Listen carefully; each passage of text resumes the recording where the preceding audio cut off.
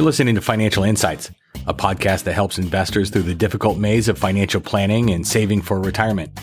I'm Brian Ullman, and I'm a financial advisor and certified financial planner at Ford Financial Group. And together with some guests and other advisors at my firm, we're talking about the issues and questions relating to finance that face our clients every day. We couldn't finish out the year with one last podcast for 2022. I'll just start this one by saying in the next one, you're going to hear our 2023 outlook that we have in partnership with LPL Research. But for now, we're going to look back on what went on in 2022, because even though this is being recorded on the last trading day of the year and markets still have a little ways to go, I think we can safely say that the NASDAQ is going to finish the year down more than 30%, short of some miraculous comeback here in the last couple of hours of trading. Small caps down more than 20%, S&P right now down more than 20%, and if we stay there, that's where it will remain. The Dow Jones Industrial Average, if it finished at this very moment, is going to be down a little bit less than 10%, so showing a little bit about how the preference for value over growth this year has been pretty pronounced, although I think we can all agree, even though we know the Dow Jones Industrial Index better than some of the other indices, it's probably not a great, real wide measure for what's actually going on in markets. So let's look back, because we finally made it to the end of 2022. Each year, it seems, that passes from 2019 to 2020, 21, even this year, we look back and say, oh God, thank God this year is over, only to be met by new challenges for the next year. 2022 has been challenging, not just for equities, but for fixed income or for bonds as well. We've got surging inflation, unprecedented, there's that word, global monetary policy tightening, China's battle with COVID-19, which has taken a real interesting turn as we finish this year. We've got rising recession fears. Of course, the Russia-Ukraine war is ongoing, and these are just a few of the major headwinds that we've had for this year. And this arduous backdrop has underpinned, like I said, a nearly roughly 20% loss for the S&P 500. This is making it actually the seventh worst year for the S&P 500 index since 1928. And there haven't been very many winners, as really kind of all but one S&P 500 sector is trading lower this year. And you could probably guess the exception here, right? Energy stands out as the clear exception to the other remaining losing sectors for the S&P 500. The energy sector is actually coming into year end with a return of nearly 60%, which is an impressive encore performance to its prior year return for 2021 of 47.7%. And that makes it the best performing S&P 500 sector for back-to-back years, which is, how quickly we forget that oil was actually trading negative in the middle of 2020. It's been a couple strange years. Now, on the losing side, communication services really sticks out with a year-to-date loss of more than 40% through the end of December 29th. So the notable weaknesses among its larger cap components have been a major drag on the sector this year. Just for some historical context, I'm going to link to one of the LPL charts of the day, and it breaks down the winning and losing S&P 500 sector performer for each year going back to 1990. And the performance gap this year between energy and communication services is at 98.2%, making it the largest annual winner versus loser spread since the S&P GICS sector classifications began in 1990. Now, given the extremes, the next logical question to consider is what happens next? How do the top and bottom performing sectors perform over the following year, and how much do their returns converge? I'm going to link to a few charts here in this podcast, but the second chart I'm going to link to actually highlights the winner versus loser sector spreads, including the spread between each sector over the following year. So, for example, the respective sector winner and loser for 2021 was energy, which was up, like I said, almost 48%, and utilities, which was up only 14%. And their 33.7% return spread last year is plotted on this bright blue line if you click through and look at it, while their spread in 2022 is plotted along the dark blue line. And one of the primary takeaways from the chart, if you're just listening and not looking, is that the performance between the top and bottom sectors historically converges over the following year, evidenced by the drop in the average winner versus loser sector spread from 45.2% to only 3%, a little bit more than 3%, over the following year. This has at least been the case, excluding the last few years. During 2019 and 2020, technology generated back-to-back winning years, while energy posted back-to-back losing years. And in 2021 and 2022, energy rebounded, of course, back-to-back winning years and sizably outperformed utilities during both years. Now, history suggests a three-peat for energy is probably going to be unlikely for 2023. Since 1990, no S&P 500 sector has made the winner's circle 3 years in a row.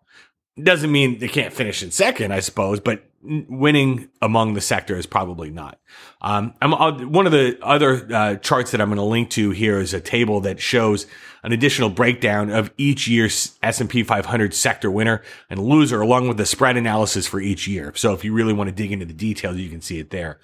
The sector is highlighted in green in this chart, and red who depict back-to-back winning and losing years, respectively. So back-to-back happens, but you'll see there aren't three back-to-back winners or losers, for that matter, in a row. A few observations in this chart. Technology has the highest frequency among the winners list at 10. Energy is the most prevalent on the losers list at 6. Last year's winner outperforms last year's loser 50% of the time. So expect energy to outperform, over this year's loser, more likely than not, but not guaranteed, obviously. Then in addition, last year's winner finishes higher over the following year, 72% of the time, with an average return of a little bit more than 11%. So, like I said, just because energy maybe doesn't win a third year in a row doesn't mean it can't be a solid investment for 2023. Another takeaway here is that last year's loser outperforms last year's winner 50% of the time. Kind of a coin flip. But in addition to that, last year's loser finishes higher over the following year, 69% of the time, with an average return of nearly 8%.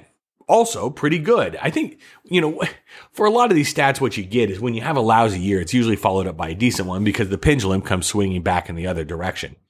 So given the variance in forward returns and historical convergence in spreads between the S&P 500 sector winners and losers, LPL actually created a hypothetical model to capture the potential reversion in returns each year. And I'll link to this in the show notes, but simplistically, the model initiates a long position in the prior year's losing sector and initiates a short position in the prior year's winning sector. So, for example, this year, the model would initiate a long position in communication services and a short position in energy. And so you'll see in the chart that I link a breakdown of the model's performance going back to 1990.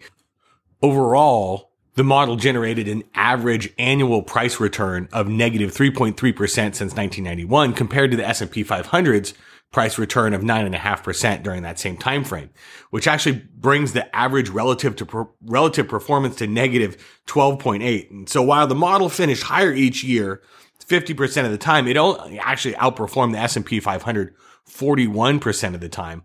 And the model also has a standard deviation, a higher standard deviation of annual returns of 28% compared to the S&P 500, which is about 17.5%. So I think really you can summarize here that by kind of seeing that the variance in the top and bottom sector returns historically converge over the following calendar year. But it's not a zero-sum game here.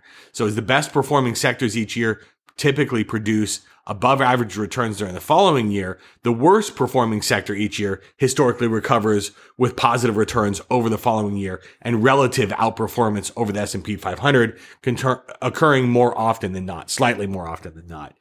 It is a tough world out there when you've got markets swinging in multiple directions, especially after a lousy year. we've been at this more than 12 months, especially on the tech/growth side. And I will dig into this further for 2023 as we get into our outlook. But next year, I think we will see improvements, but it's not going to be on day one. 2022 was a weird year because we got this immediate turn, right? I mean, tech stocks kind of were fumbling around towards the end of last year, but really once we got into December, things were still powering forward and kind of rebounding. We had one positive day of 2022, and that was the first trading day of January. And then bang, we turned the other direction and haven't looked back since, whether it's inflation, Russia invasion of Ukraine, China, doing weird stuff with their COVID policies, so on and so on and so on and so on. Even the election wasn't enough to turn things around this year. We didn't get a Santa Claus rally, or seemingly won't get a Santa Claus rally this year. That's something we covered in a previous podcast. So we're left with what's likely going to be still continuing as we get into this new year with the same kinds of difficulties we were facing in the beginning, we've been facing at the end of this year, we'll face at the beginning of next year.